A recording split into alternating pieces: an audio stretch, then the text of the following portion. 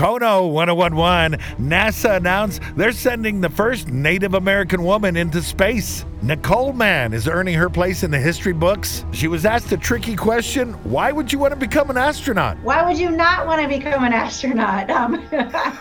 She's not just the first woman of the Chickasaw Nation to become an astronaut. She's the head honcho in charge of the mission. So as commander, I'm ultimately responsible for the mission of Crew Dragon. It's not an overnight stay. We will live on board for 6 months. And what is she looking forward to on her things to do list? There's a lot I'm excited for. Of course, I hope to do a spacewalk to make some upgrades to the space station. Hopefully some cool photos to share our mission with folks back on Earth. Can't wait to see them. And her family's looking forward to the launch. They're very excited. We all share the excitement. Nicole is also in the running to go to the moon. Godspeed, Commander.